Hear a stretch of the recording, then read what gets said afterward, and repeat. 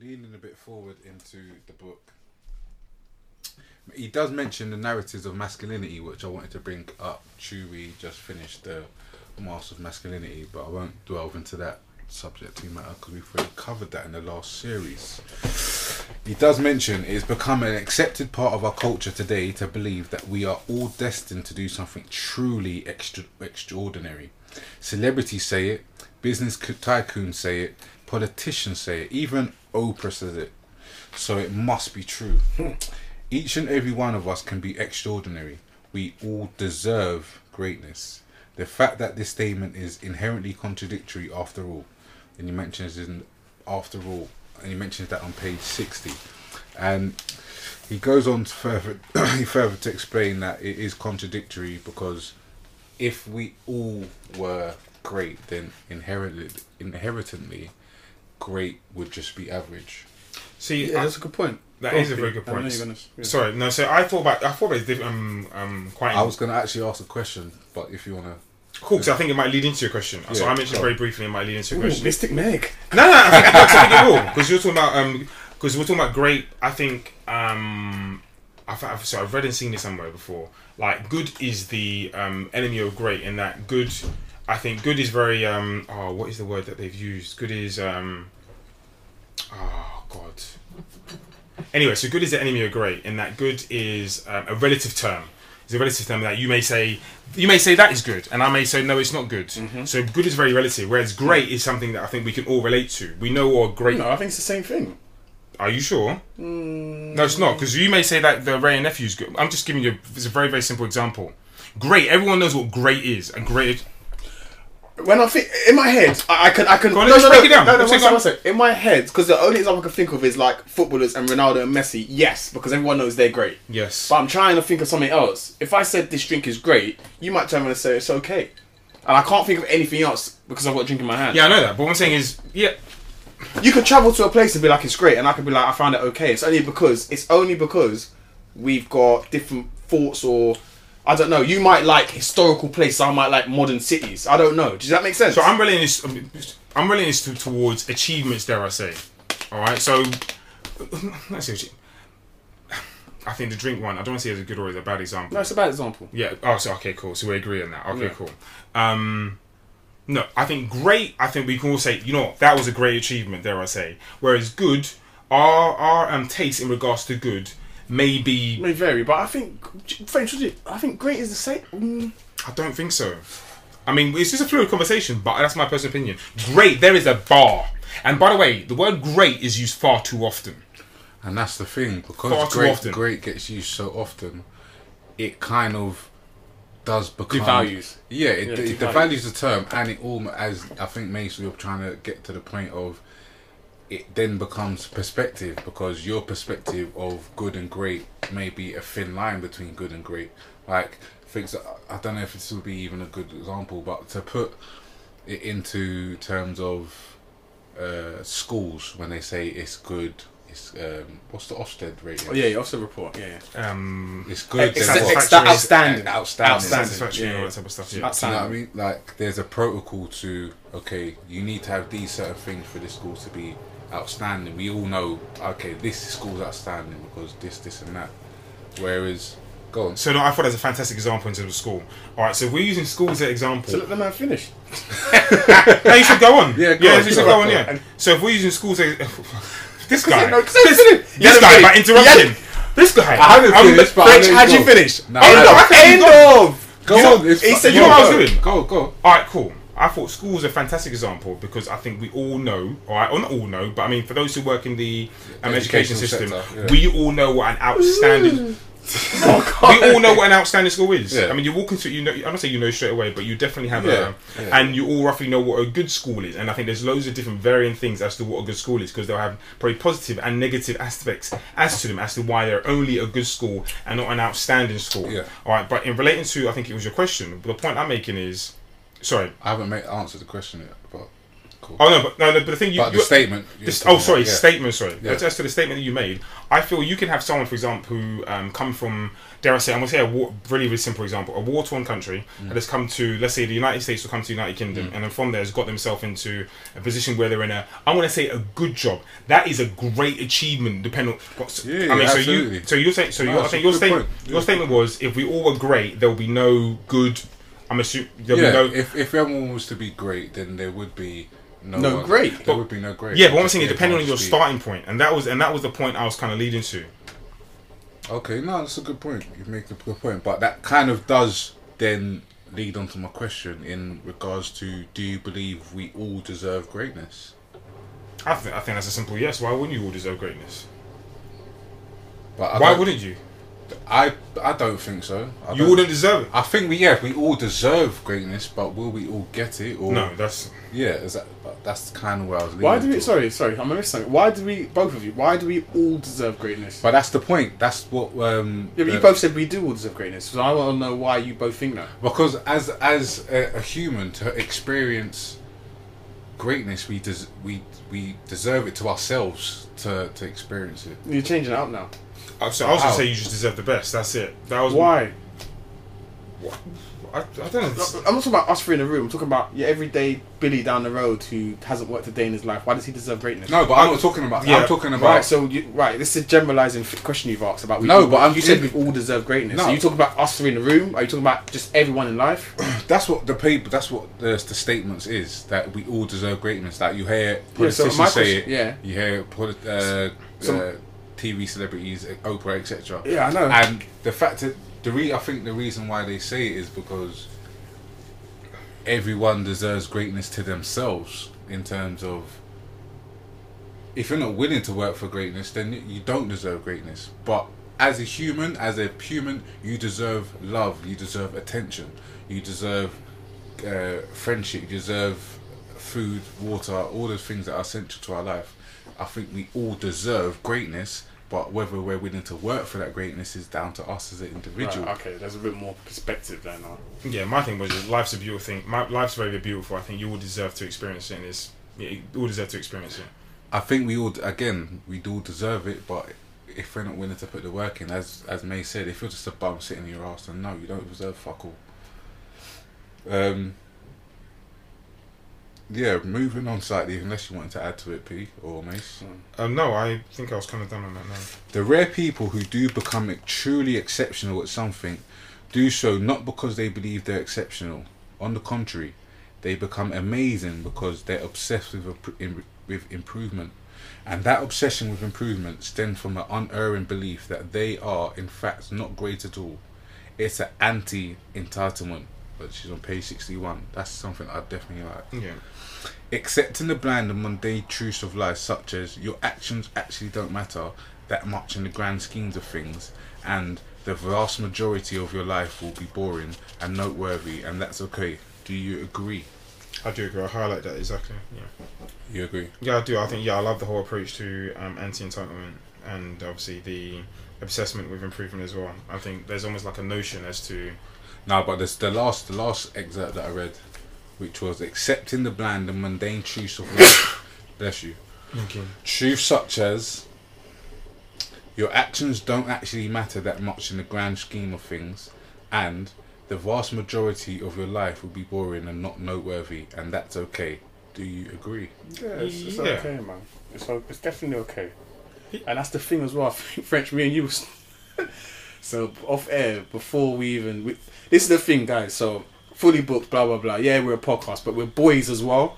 So we can have an hour or 2 hour discussion before we even start the podcast. Yeah, and we was discussing something about females and females in our own lives, and the fact that sometimes when you're with a female, you almost have this sense of feeling that you have to organise something most weekends to do something with them. Otherwise, you staying at home is boring, or watching the film. Just staying at home and not doing anything is not really what she wants or whatever. And that's one of the points you've just made about actually just do you know what I mean? Just staying in and not being this overall boss or whatever it is. It's not necessarily an unachievement or disachievement. I don't know the term. I'm going unachievement. Yeah. or not achievement. So I don't know where I was going with that, but that just sprung to mind. Cool. I personally, I agree and disagree without kind of sounding like I'm on the fence. But I think it's more I disagree with the first part of the statement and agree with the second part, which is your actions actually don't matter that much in the grand scheme of things. I don't believe that. I think your actions do matter in the grand scheme of things. If we think about the butterfly effect, everything is attached to everything. Like every time something occurs, it can make say for example a snowball get that much bigger. Yeah. So if I come out this morning and I just see a client and I say, wow, Mrs. blah blah blah, you look fantastic today, have you got your hair done? That is just a simple compliment. I'm gonna keep doing what I'm doing, going away. She's now taking that and that's giving her some kind of extra step in her spring in her foot. Yeah, right. And therefore right, you've convinced me. That transfers into something else. Right, cool. So I do believe that your actions do matter in the grand scheme of things. When you started speaking, I was 50-50 and your last example was convinced because it led to an example in my head. First I was going to say it depends on the scale of your actions. So you've got Rosa Parks who wouldn't get up, and that what she done reverberated all the way through to you know what I mean, where we can now get on the bus. And it's no big thing if we don't get out. Does that make sense? Yeah. And you've got even slavery, the man them rising up in little states and whatnot and saying, nah, F this, and dying for the cause for us. Yeah. So I was going to say it depends on scale of things, but then when you mentioned about your last action, something else sprung to mind. Right. So I think I mentioned this before. You know when I've done my odd little trips to Eastern Europe, the Eastern Bloc as they call it, Poland and these kind of places, and people said, you're mad, you're going to get moved and all that. And I've done little teaching excursions and stuff, and I've always said, and one of my things I've said, there's a number of experiences I take from that. But one of the experiences I want to give as well to when I go and help people, people to learn English, when I've done it in the past in like remote parts of Poland, is some of these people have never. So if you don't know, the podcast is we're all Afro-Caribbeans, and one of the experiences or one of the things I wanted to give was I've met these people. Some of these people, because they live in really remote parts of Eastern Europe, they only have images portrayed of what they see on TV or what we unfortunately society. Where there's extreme poverty, you've got people coming over from third world countries into Europe and ending up in these random places like Poland or France or whatever, and they've got no hope, no one takes an interest in them, they're on the streets and so on, selling hats, baseball caps, scarves, jeans, whatever it is. And some of these people, because they're so tucked up in their own little world, they don't actually realise that not everyone's like that. So I've experienced things where I go abroad and I've said to people I'm from London, they said, you were born in London? I'm like, yeah, and they can't quite fathom that. But I've been lucky enough to be in an environment with certain people where they're forced and you're forced to get to know each other, or get to know you and you're forced to get to know them, and they speak to you. And then they realise, actually, do you know what, like, this person is educated and they've actually come to teach me something, and actually we're not that dissimilar. Like, yeah, there's different colours of our skin, but we're not actually that dissimilar. They have certain morals and values that we hold close to our heart. They have dinner with their family at a certain time. They're interested in making the world a better place. And by the end of it, they leave knowing that actually, like, yeah, we're all one, if that makes sense. And my point being that with actions reverberating, I might have a grandchild who goes to Poland at the age of 17. And they might have a grandchild who's out there, and my grandchild experiencing racism or being attacked, and their grandchild, because of their grandma or granddad telling about their experience with Lee, my real name Lee, that come over to teach us that actually this is a good person. No, that's wrong. Actually, this person's just like us, and that might stop them from getting attacked, bullied, robbed, whatever. And that's the experience that I want to give, and it's the butterfly. That's the butterfly effect. You know what I'm saying? Yeah, that's. So I forgot I was gonna say I forgot the back end of the question you were saying. Yeah, that was it. I was basically, do you agree? And my what I was saying is I agree in the first part. I disagree in the first part. But in regards to the second part of the statement, which is the vast majority of your life will be boring and not noteworthy, and that's okay. Yeah, I agree. That is okay. Because a lot of life can be boring. There's so many Monday days and nights that we have. And if you're so endorsing Instagram or these other platforms that are around, you would think that these people are living 24-hour rock star lives, like every minute of their day is popping, and it's not like that at all. It's not like that at all. Don't get me wrong, there's people that do live these fantastic lives and they are doing a lot of things, but behind the lens, it doesn't mean every second that it is as good as what it looks on those images, whether it's with a filter or without a filter or whatever it may be. Do you know what the maddest thing is as well? And I don't know if you guys can relate to this, but in the temporary period, I've lived 3 or 4 days where I haven't been in routine. Bruv, it's mad unbalancing. It's mad. I don't know if you experienced it, but it's mad. It's mad unbalancing. It just feels like I don't feel like I'm me. I don't feel like I'm in this world. It's just weird. It's like there might be 3 or 4 days. I don't know. I can't give an example right now, but where I haven't had a chance. I don't sound weird, but catch up on the news. Not necessarily watch the news, but just catch up with what's going on in my everyday surroundings or in the world. And it's just mad. You're in your own little bubble, and it could just be. It's like a whirlwind that can take you, and you never come back. Do you know what I'm saying? So when I've experienced it just being your everyday Joe. So imagine people that are rock musicians or whatever, where they're always travelling. They could be travelling for months and on tour, and they don't know what's going on. They're just in their bubble. And for me, it's just a bit unbalanced. It's just unbalancing. Yeah, of course. It's mad unbalancing. I think it's because we're creatures of habit. I mean, it's because I've travelled a couple of times. I know how that feels. That's the unbalancing, but. As you say, whirlwind. It can be whirlwind where you are living a rock star lifestyle. Not entirely, but I mean living a good lifestyle. But yeah, it can become imbalancing. Yeah. Anything else on chapter 3 that you want to mention? Chapter 3. Let me see. Do you know what? And I don't know why he threw it in there. Yeah, but I really liked Mark Manson, the author Mark Manson's story about him in school, where he got caught with the drugs. Yeah. So I'll just go into it, and I don't actually. Hopefully, one of you guys can raise something valid that can add value to the podcast. Is that in chapter 3? Yeah. Okay, cool. But yeah, I'm sure it was. But he so Mark Manson, when he was in school, he was in his class one day, and randomly, I think either the headmaster or the principal or the assistant or the vice principal or assistant headmaster or whatever you want to call them, deputy headmaster, come into his classroom and told him to gather his things and come with him. He escorted Mark Manson to his locker and got him to empty his locker and then said to him, "Come with me to my office."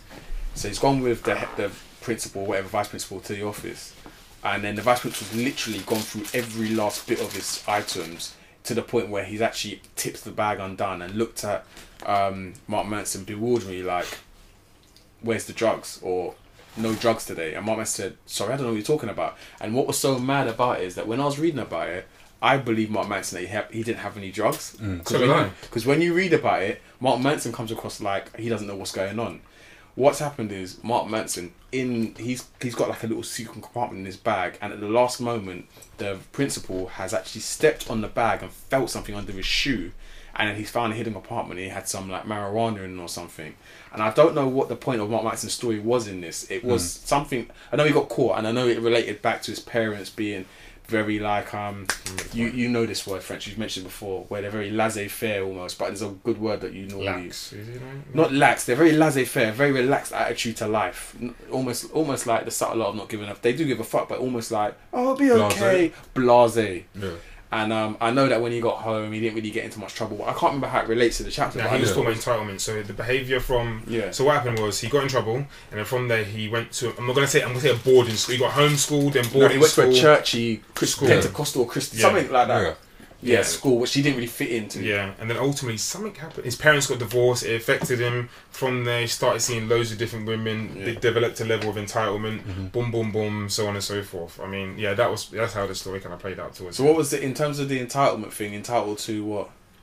I think with his parents having a real lax or blasé attitude, I think he was always. I think there was a level of entitlement. I forget what he was entitled to as such. And then when his parents did divorce, he started seeing loads of different women, and then it became I don't want to say lazy, but didn't have a job, all that type of stuff. Yeah. And in seeing women, had a sense of entitlement. Anything more? Just very quickly. I mean, what did I say? At the moment, or this generation, obviously, there's a lot of entitlement coming into play. I don't know. Do any of you remember having any entitlement? Just very quick before I continue. In what way? As a kid, entitlement. To? Very similar to entitlement, as in. I used to get pocket money every now and then, and I used to think I was entitled to that for not doing pretty much F all. At what age? Like $5 I'd get. No, what age? In high school? I don't know. High school. Well, before I was working, like from 16. If you're that's born in a Western society, you're gonna feel entitled to some shit at some point in your life. Yeah. Okay. But I think I mean, I'm not too sure how old he was at that age, but I guess I see your point. I see your point.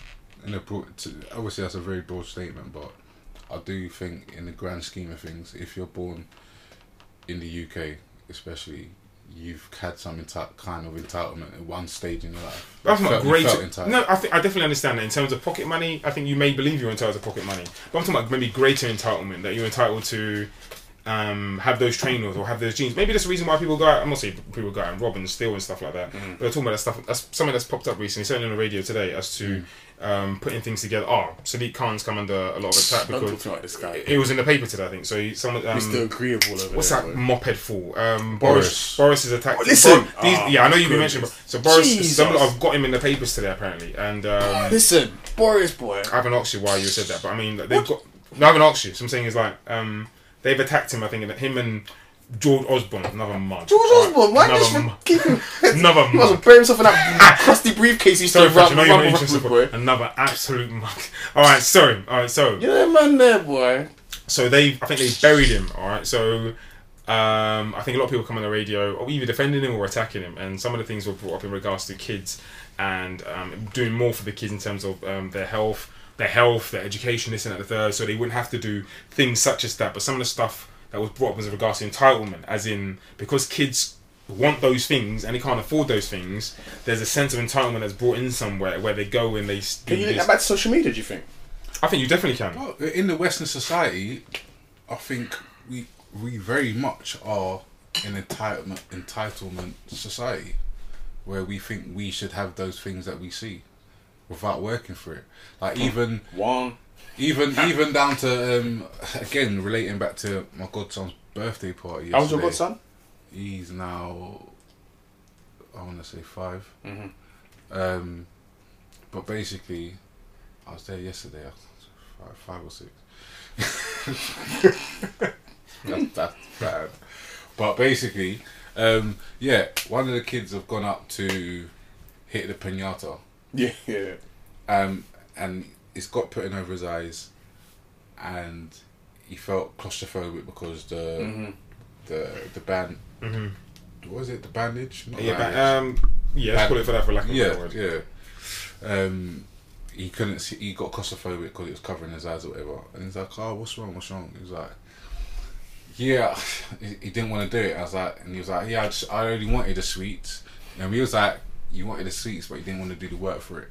So you feel entitled to get the sweets, but you don't want to swing and work to get the sweets. You know what I mean? And that's obviously, it's a very basic example, but it's very much how we are in this society, and especially when we've got things like social media. When you see people that look like us or come from the same background as us, and they see them with their certain designer clothes and certain name brand this and a certain name brand that, it's like, okay, well, he's got it or she's got it, I should have that as well. I should have it, not because I'm going to go and work for it, or I'm going to put in this create this opportunity, or whatever it may be. I'm going to go volunteer, whatever it may be, to go and earn it. I should just have it because they've got it. I'm entitled to have it. They're from where I'm from. I should have that as well. Do you know what I mean? It's that entitlement that I think social media definitely does help create. I'm not going to say it's the nucleus of it all, but it definitely helps in add fire to the flame. See, I mentioned in this book, and I was gonna drop you a message in regards to it, because we had a little debate about it when we were in White City as to the development of emotions. So now I believe. Oh, that question again. Yeah. No, it's in him. So it was in him. All right. So I'm not gonna upset. We've missed it. Probably gone over it. So anyway. All right. So I believe.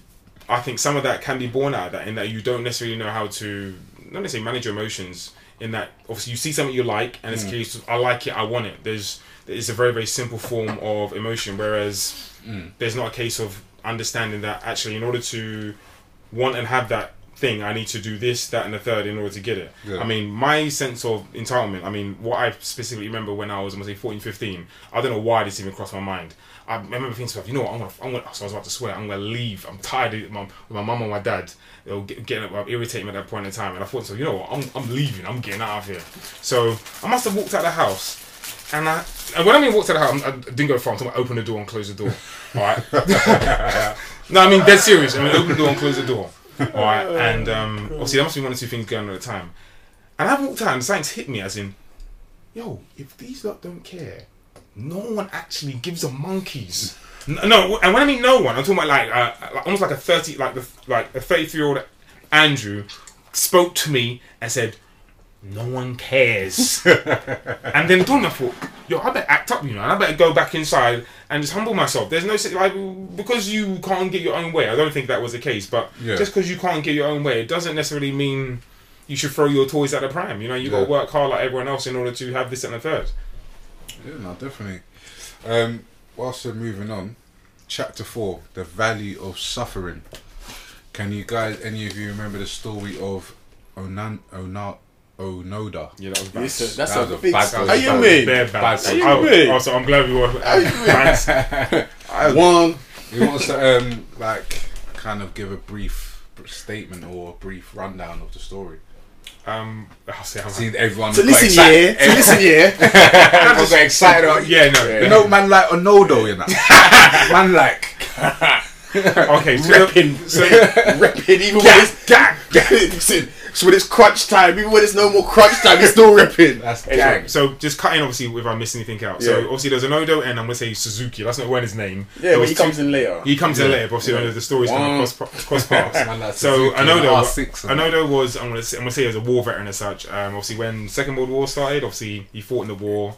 The war finished as such. Yeah. Man, you're cutting out too much. Alright, cool. Jump in. It's a great story. So I'm gonna jump in, but I'll let you carry on. But let me just jump in. So you're right. It's mid-1940s, 44 maybe, 44, 45, around there. Or maybe even 46. I can't remember. It's 45. It's 44. Right, it's 44. Okay. Right. What's happened now is, remind me, which troops are in the Philippines? Is it the Americans? It's the war against Japan. Yeah, and against America. Is it Americans? Americans are into the Philippines now, yeah? Japan have realised that they're losing the war in it, yeah? And they've retreated slightly, but back into the forests and stuff, and the kind of woodlands and whatnot. But they're lacking, they're limited in numbers now. What's the name of Anuka? Onodu's part of these guys, so they know they've got limited resources. America are trying to go from the Philippines all the way up to Japan. What they've done, they've started to F with like the forest, like burn. They've said, you know what, we know we can't battle them one-on-one. Let's try and cut supplies. So they've started to burn the woods. They've started to like. Remember, this is Onoda and 3 man, you know. Yeah? He's just freeing him and his 3 dogs. dogs. It's not one. No, it's him and his 3 dogs. Yeah, so they're burning supplies in the forest land. They're killing cattle. They're trying to say, do you know what, we can't battle them one-on-one. Let's try and fight with them. Anyway, the Americans are still proceeding. Obviously, there's thousands of Americans. There's only a couple of men from Japan, so they're still cutting through basically, and they're killing off one at a time. Poco, I'll let you go back now. Now you can see. I think you still the story. No, go on.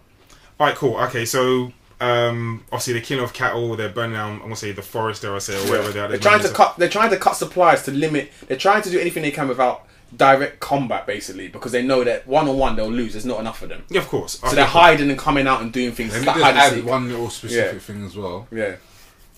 That August, half a year later, the United States dropped atomic bombs on the cities of Hiroshima and Nagasaki. And that pretty much done the war. Yeah. Japan surrendered, and the deadliest war in human history comes to its dramatic conclusion. Yeah. But... However... Exactly. Oh, however, thank you. Okay, so at that point, I'm going to say the US or I'm going to say the Japanese... The US or the Japanese, anyway, were somehow, I want to say delivering... The Japanese are still hiding. And they're still hiding, but letters are being put in places in regards to the war's over, you can come out. Yeah, so is his name Onoda? Onoda. Right, Onoda, right. Because Onoda is in the forest land, America's done this in 2 of Japan's biggest cities, and Japan government or whatever have said, do you know what, the war's done. We've lost, basically. America conquered the war. But because my man's hidden in the woods, he doesn't know this. He's not in Japan at the time. Is he still in the Philippines in the woods? He's still in the woods. He don't know what's going on. So what's happened now is, remember now, American troops are going home. They're done. Like the war's over. They're going home. What's happened now is locals, Japan government, they started to drop leaflets around the woods. He's found a couple of leaflets and thought it's American. What's propaganda? Yeah, it's American. He thought it's American propaganda. He thought it's fake news, as we would call it now. He's just ripped them up and burned them to shreds, thinking now they wanted to come out to kill him. It's not really happening. Remember, he hasn't got no access to nothing, so he don't know what's going on. He's up in the woods. P. Oh, Karen. No, you said you started. P. No, because I think you're there now. No. Go on. I had to give a bit more backdrop. Go on. No. Go on, it's your story. I'm sipping. One. It's your story. One of you talk, please. Come on. Go on, P. I'm stopped. Oh, so what? P, stop. So what I mean? Be professional. Come on. Now, P, serious. Real talk. Go on. No, Please. I forgot where I was now. You just don't know the story. No, I do. Alright, 5 years went by. The leaflet said stopped. I might as well just read the damn thing. Go on. I'm going to read it, then you can jump in at some point. If you want, P. This guy, I'm going to laugh. 5 years went by, the leaflet had stopped, and most of the American forces had long gone home. The local population of Lubang attempted to return to their normal lives of farming and fishing.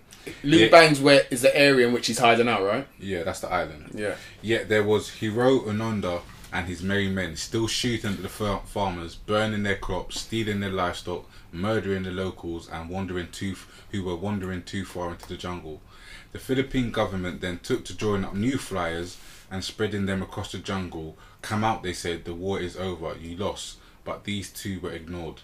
Do you want to then go from here? You were saying you put your hand. No. Have you forgotten? No, I've noticed it. We're going to put your hand. No, I've said enough. We're meant to split this equally. In 1952, the Japanese government made one final effort to draw the last remaining soldiers out of hiding throughout the Pacific. This time, the letters and pictures from the missing soldiers' families were airdropped, along with a personal note from the Emperor himself. Once again, Onoda refused to believe that the information was real. Once again, he believed the airdrop to be a trick by the Americans. Once again, he and his men stood and continued to fight. Another few years went by, and the Philippine locals, sick of being terrorized, finally armed themselves and began firing back. By 1959, one of the Onoda's companions had surrendered and another had been killed. Then a decade later, Onoda's last companion, a man called Kozoku, was killed in a shootout with the local police while he was burning rice fields, still waging war against the local population, a full quarter century after the end of the World War II. Do you want to go from there, P? Yeah, P, come on, you can have this. You had the bit with my man. What's it with the S? You're at that bit now. Who, Suzuki or his name is? Yeah, how does he come into the picture? We're getting there. Suzuki, how does he come into the picture? Oh my god, I forgot how he's come into the picture. So basically, the news of Kozoku's death reached Japan and caused a stir. The Japanese people thought the last of the soldiers from the war had come home years earlier.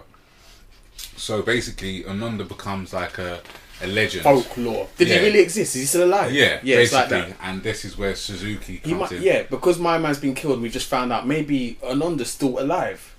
And a random guy called Suzuki, he's quite a wanderer. Yeah. And he's a bit of a hippie, and he just like wants to go on adventures. Gets into the picture, and he goes into the forest to look for Onoda. He's not just looking for Onoda. He's looking for Onoda. He's looking for a Yeti, and he's looking for something else. Yeah, there was in the order. He was the order was Onoda, Panda, and a Yeti. Yeah. So anyway, he's looking for all three. Anyway, and he found. I know he definitely found Onoda. Within how many days? I'm not too sure how many days. 4. That's a bit of a quiz question. How many days? Come on, lads. Come on. It was 4 days. So the government was looking for my man for years. Yeah. Well, I think. And my man goes in there and finds him in 4 days. And he found him. He was calling his name, wasn't he? Yeah. He was calling out his name, and my man shouted his name. Yeah, he was calling his name. Madness, bro. P, back to you. Anyway, do you see the issues I have here? Me. All right, cool. All right, so anyway. That's the end of the story in terms of what took place. Not necessarily. It's not. No. So he found him. Yeah. Yes. And then from there, what happened to Onoda? Did Onoda, the Suzuki leave him? Because Suzuki went on. No, Suzuki died. Yeah, he died eventually. He found the panda. Yeah. And he went to look for the Yeti, but it wasn't happening. The abominable snowman he was looking for. Yeah. Yeah, it didn't happen. Onoda Yes. Anyway, and then eventually Ananda obviously returned home, to which obviously he found obviously Japan had completely changed from. Well, he turned around a bit of a hero, so to speak. But then he became a celebrity, but because his ideals were of the old Japan 30 years ago, and it was completely different to modern Japan, what he was saying was basically falling on deaf ears. Yeah. So the value of suffering for him was totally different to what he anticipated it to be. So he thought you would think he would come back and be revered and listened to, where really they looked at him as like a relic of an old time of Japan.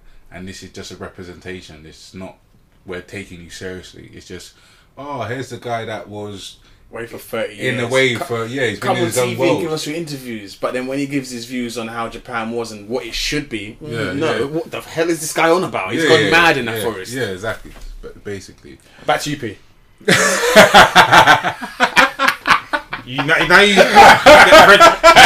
living proof. This man loves cutting me up. It's almost as if he loves what I say. And then, let me have a bit of that. Let me have a bit of that. That's why, if I've ever been quiet, that's the reason why. It's to avoid Mason cutting me up.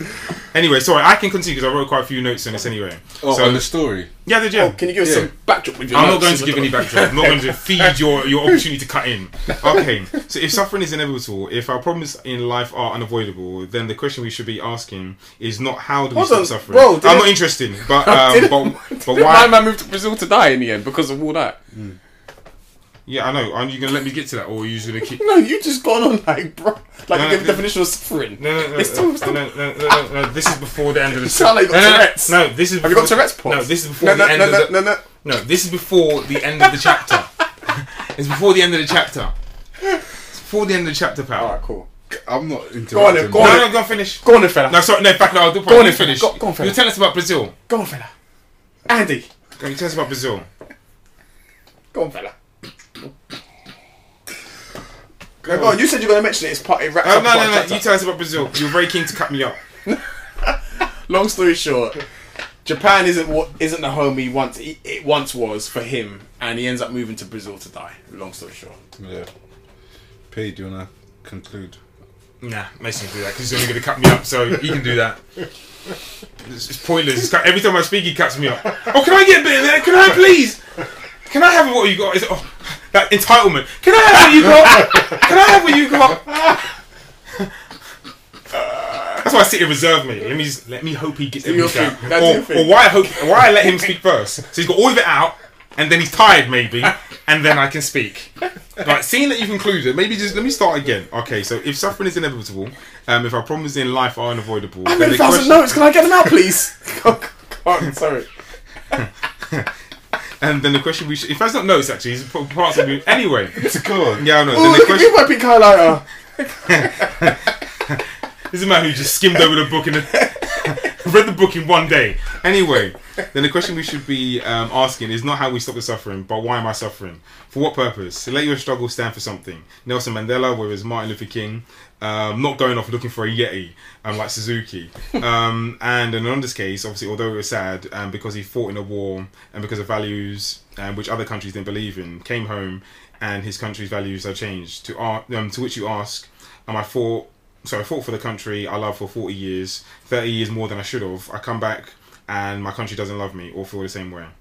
That's why I'm not going to war, bro. All the men that go to war for England, them come back with no limbs and them things there, and they're just living in squalor and no one cares. And you know what I'm saying? Families moved on. It's long. Yeah, of course. No, I'm not going to war. It's a whole different issue. But moving on slightly, the self-awareness onion. Oh, yeah. Self-awareness is like an onion. There are multiple layers to it, and the more you peel them back, the more likely you're going to start crying at inappropriate times. Have you ever cried randomly? And that's to any one of you. Not randomly, but I've had females do it to me. Has that happened to you guys? What? Yeah, I believe so. Randomly start crying. They don't know why they're crying. Yeah. Like lying in bed or whatever, and they just start crying. Like, I'm sorry, I don't know why I'm crying. I just feel emotional. I've actually done it once. Still, I've actually cried randomly. Like, I wouldn't say randomly. It wasn't random, but I had a lot of things going on, and I was just pissed off about certain things. And I just had a lot of emotion going on, and tears started forming in my eyes, and I was just becoming more upset, and yeah. So, what age were you roughly? This is last week. Saturday day, mate. Saturday day. No, this is of recent. Yeah, I'm not gonna say it's been this year, but it's been of recent year. Recent time. Okay. Yeah, recent time, and yeah.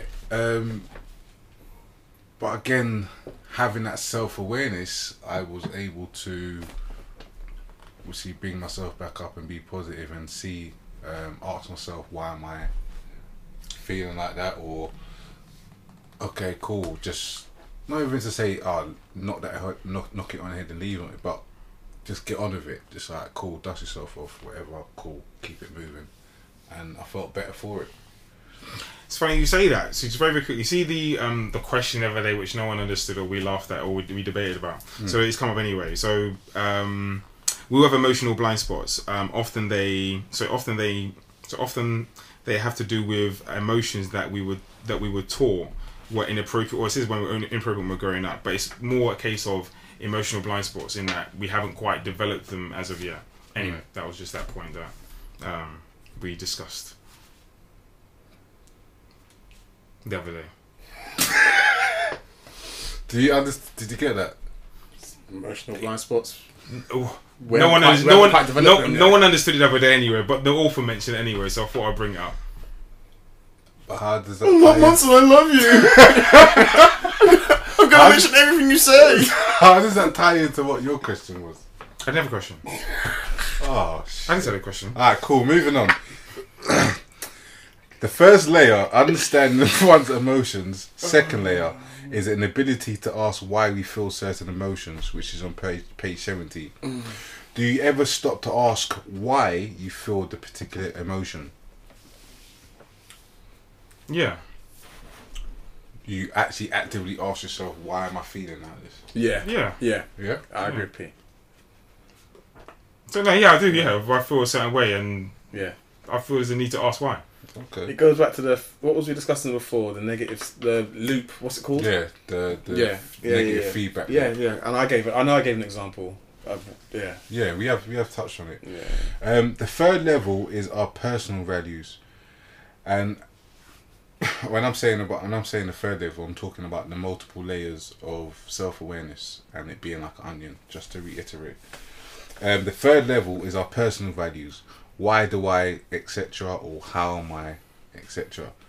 Most people are horrible at answering these why questions accurately, and this prevents them from achieving a deeper knowledge of their own values, which is on page 72. For many people, this passes as self-awareness, and yet if they were able to go deeper and look at their underlying values, they would see that their original analysis was based on avoiding responsibility for their own problem, rather than accurately identifying the problem. They would see that their decisions were based on chasing highs, not generating true happiness, which is on page 73. Our values determine the metrics by which we measure ourselves and everyone else's. Ononda's value of loyalty to the Japanese Empire is what sustained him on Longbang for almost 30 years. But this same value is also what made him miserable upon his return to Japan. What or who dictates your values? I think it's gone. I thought you were going to speak. Okay. I just think it's your experiences when you're growing up, really. I mean, that's my personal opinion. I think you form them as to what's important to you, and then from there, they form your values. Yeah, it's hard, man, because I would say I've got a different moral compass to, say, my mum, my dad. Yeah. Maybe values as well, but no, certain values have been instilled for me via family. I know that for a fact from growing up, and like moral compass and stuff. I think it's different from my mum and dad. I think it's similar to what you said. Environment, perhaps. It's a bit of everything. Environment, life experience, personal life experience, things that might have happened to you, what you might have experienced, both positive and negative. It's hard. It's definitely hard. But that's the only things that pinpoint, like, when I'm thinking about it right now. Mm-hmm. What about you, French? I agree with you. I think it's you can't break it down to a what or a who. I think they're both combined. I think what dictates your values can be your situation in the time of your life, and what you value as important is different to what you value when you're a teenager. What you value your time to see in your family may be different to when you get older, when you value that time a lot more because you know there is a date, so to speak, where expiry date. Yeah, you're not going to be able to see these same people, so your value on time may be different, or the who dictates it. Your circle may dictate the value of a life, so to speak. Like if you're running in, I don't know, just go to the extreme and say you're banging in LA and you're Bloods and Crips. Your value of a life is completely different if you're in a whole different circle of people. If you're living in a community where everyone is fending for each other, so the value of a life is going to be much more, because if this person dies, the job that they may have been doing can't be done by someone else, so it now that the value of that person is that much more than what it would usually be per se in a gangbang in confrontation. So it depends on your scenario, where you are, who you're with. I think it's always evolving. I think your values are always evolving as the years go by. Do you think you have core values or core values? I think you have core values, change? but I don't think you can ever stick to something so stringently that it can't be changed, because you have to be to an extent ignorant to new knowledge. Otherwise, that's in the book as well. Yeah, exactly. You can't stick to Jimmy. Yeah, that goes back to relates to Jimmy, where if you think this is the be all and end all, you almost stop taking in new information. Don't be like Jimmy. Remind me of Jimmy's story. He was, I'm gonna say he just had a rich family, and then I'm gonna say he was a salesman, but I could be wrong. He was a bullshitter. Yeah, he was a bullshit, but yeah. Billy bullshit. Yeah, so essentially I remember now. I remember. Do you know when you were speaking French, I pointed at P, and the reason being, I was pointing at you because I remember we used to always say life is cheap around there, Northwest, Stonebridge, all around. Yeah. I don't even go to. Oh, I'm not with fuss anyway. I just remember when I was at uni, the people who I lived with. I mean, there was like a week period where they were saying, like, oh, someone got shot, like as in dead. This person got shot, dead. This person dead. And that one time I sat down and I said, yo, your life is cheap round there. As in, people just get the stories I would hear. I thought were mad, and it was the norm. So yeah, it was the norm. Like, it was a problem. Their kind of not values. That's the wrong word, but almost like morally, it was like, well, if he's dead, if he dies, he dies. What's that film? If he dies, he dies. But that's how I think we are in society right now. Anyway, like in general, bruv, there's bare man are getting poked up or burst out or shot or whatever. We just don't hear about it. Yeah, that's 100%. There's so many crimes that we just don't hear about, and when we do about it, it's like, cool, keep it moving. We become blasé about it. Do you know what I mean? So our value for life is now becoming. I think it also becomes altered by the media as well, because we get shown so much of these things, or that we do become blasé to it. And it was funny that where I can't remember what area it was, but it was like basically it might have been Scotland. But there's a lot of stabbings and killings. Was wild at one point. But it still goes off over there. But you won't hear about it.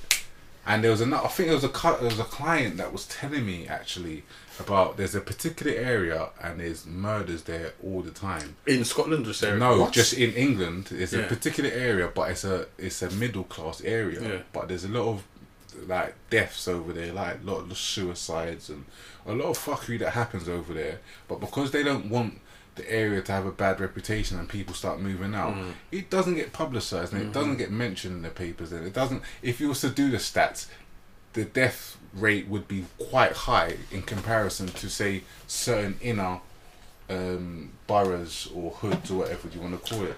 Do you know what I'm saying? And so it's that in itself, and I think this is a bit of a different subject, but it can be dictated by our society's media as it stands at the moment. Sorry, I'll just very quickly, then I want to add something else to what you were saying, as to the topic. I've definitely heard about Scotland before. In fact, that's been raised very recently in like drawing comparisons with Scotland and obviously London itself, because London seems to be a place where everyone focuses their attention. Yeah. But I remember having a passenger before, and we were having a conversation. She goes, Liverpool, as in where she was from. Yeah. She goes, London. She feels safe. No doubt, she feels a lot safer in London in comparison to Liverpool. And she said she couldn't really put a finger on why no one ever mentions Liverpool. Do you know what's mad?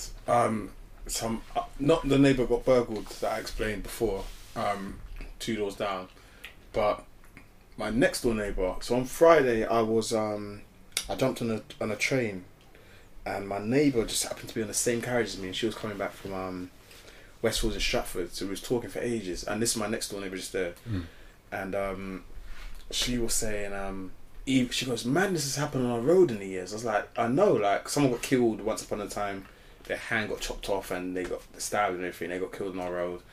Burglary, there was some weird man try to break into my house, there's been gun police, there's been a lot of stuff on this road, yeah.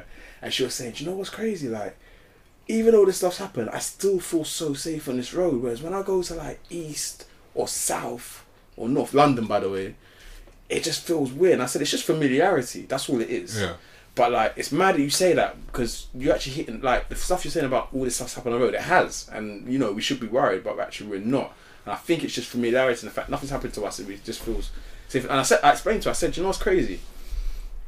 I said, I don't think, the fact I have to live here and come here every day, I don't think if I walked on my road and someone would come and try to rob me, I don't think I could take it. I think they'll have to kill me. I don't think I'll be like, do you know what, here's a tenner. That's all I've got on me, and a tenner for my life. I don't think I can have it, because I have to come to this road every day. I'd actually have to put up a fight or whatever, and something has to happen to me, because I have to come every day. I think you made a good point in terms of, and we'll get back to the actual point. So let me just, do you mind if I just touch on? Yeah, I think what you're saying about familiarity,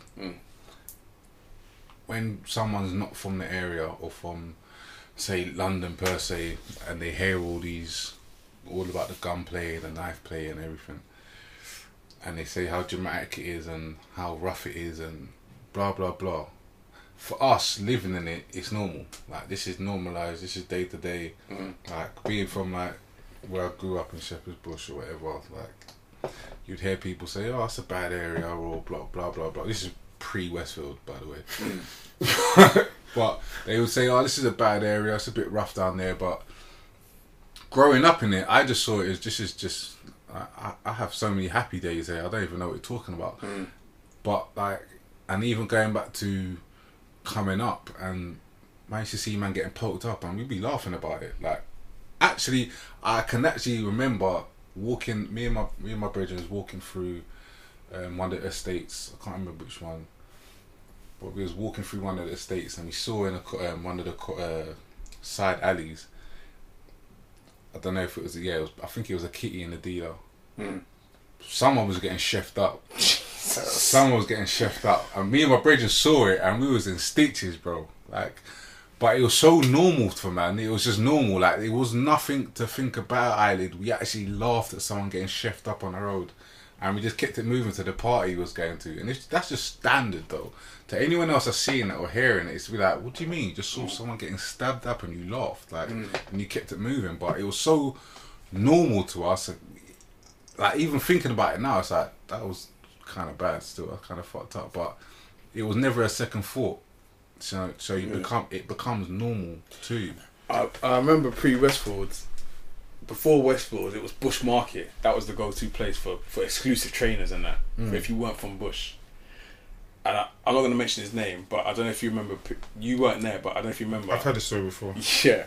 So one of our brethren, so we're from a little bit, not weird, but yeah. I didn't grow up in Bush. I grew up in West London, but further out from West London. Further out from Bush.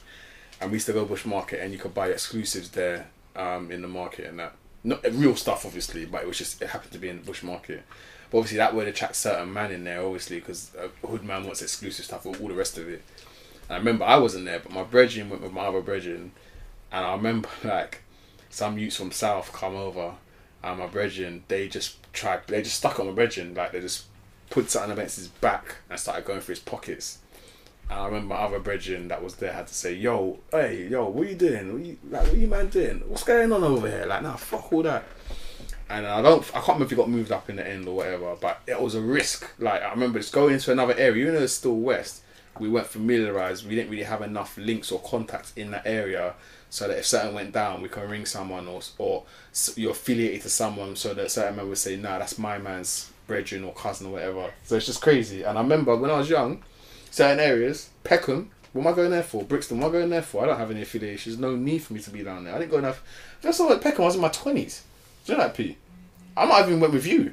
And it was all like, it was taken in a new country.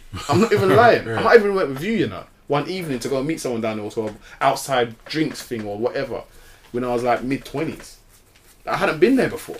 What's in Peckham for me? All I used to hear was about Giggs and his boys. You know what I'm saying? Like rappers and that. I didn't know anything. I just knew that it was a mad thing. It was a jungle down there. Sorry, no, French, I know you want to go. Let me just quickly sum it up. In a rare interview in 2003, Atiful Mustaine, I believe his name, isn't it? Mustaine, I believe his name is, admitted that he couldn't help but still considered himself a failure despite all he achieved in selling 25 million records. Mustaine was part of Metallica, but got kicked out, to which they went on to sell 180 million records. One of the excerpts in the story, in the book, were apes. We all think we're sophisticated with our designer footwear, but we're just a bunch of finely ornate, we're all apes. I can't pronounce the word. Ornamented, I think it is. Anyway, because we're apes, we instinctively measure ourselves against others and vie for status. The question isn't whether we evaluate ourselves against others. Rather, the question is, by what standard do we measure ourselves? Although Dave was talented enough and had the character to bounce back and sell 25 million albums and become an influential musician, Dave's metrics and ambitions were such that if he didn't match or reach the heights of Metallica, there always would have been a hint of disappointment because of where his values were. The same goes for Pete Best. Although talented and disappointed, his values were more centered around family. And when he settled down to have a family, though it was thought it was the best thing that happened to him. I think we have different starting points and journeys, different standards, measuring points and metrics, and depending on those is where you seem to find value. Was Pete Best the one that was in the Beatles originally? Yeah, I think so. Yes. Yeah, it is. Yeah. Yes. Yeah. So in summary, like, I think we mentioned already, if you didn't have much of a family life when you're younger, it may be when you're obviously a little bit older and growing up, obviously those may be things that you may hold obviously a bit more dear to you. Likewise, if you're very, very talented and don't fulfill obviously your potential, if you're very, very talented, you may have a scent or piece of resentment if you don't fulfill your talent. To kind of conclude with this chapter, I'll read out a few excerpts that I also enjoyed and thought was worthy of mentioning. If you want to change how you see your problems, you have to change what you value and or how you measure failure or success. That's on page 79. When we force ourselves to stay positive at all times, we deny the existence of our life's problems, and when we deny our problems, we rob ourselves of the chance to solve them and generate happiness. Problems add a sense of meaning and importance to our life.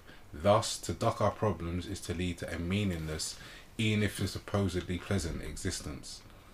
Some of the greatest moments of one's life are not pleasant, not successful, not known, and not positive. That's on page 86. It's true, man. This is one of them stories. It's not one of them, but it's stories to the grandkids. Or exactly. Stories to help you learn, bro. Exactly. Don't always have to be a positive experience, bro. The point is to nail down some good values and metrics, and pleasure and success will naturally emerge as a result. These things are side effects of good values. By themselves, they are empty highs. And it goes into the last part of defining good and bad values. This, in a nutshell, is what self-improvement is really about. Prioritizing better values, choosing better things to give a fuck about. Because when you give better fucks, you get better problems, and when you get better problems, you get a better life. That's page 89. Is there anything else you wanted to add on that? Anyone? No, not really, if I'm honest. Cool. No. Yeah, let's wrap it up there then, and we'll get into the next part in part 2. Mm. Cool. Just done it.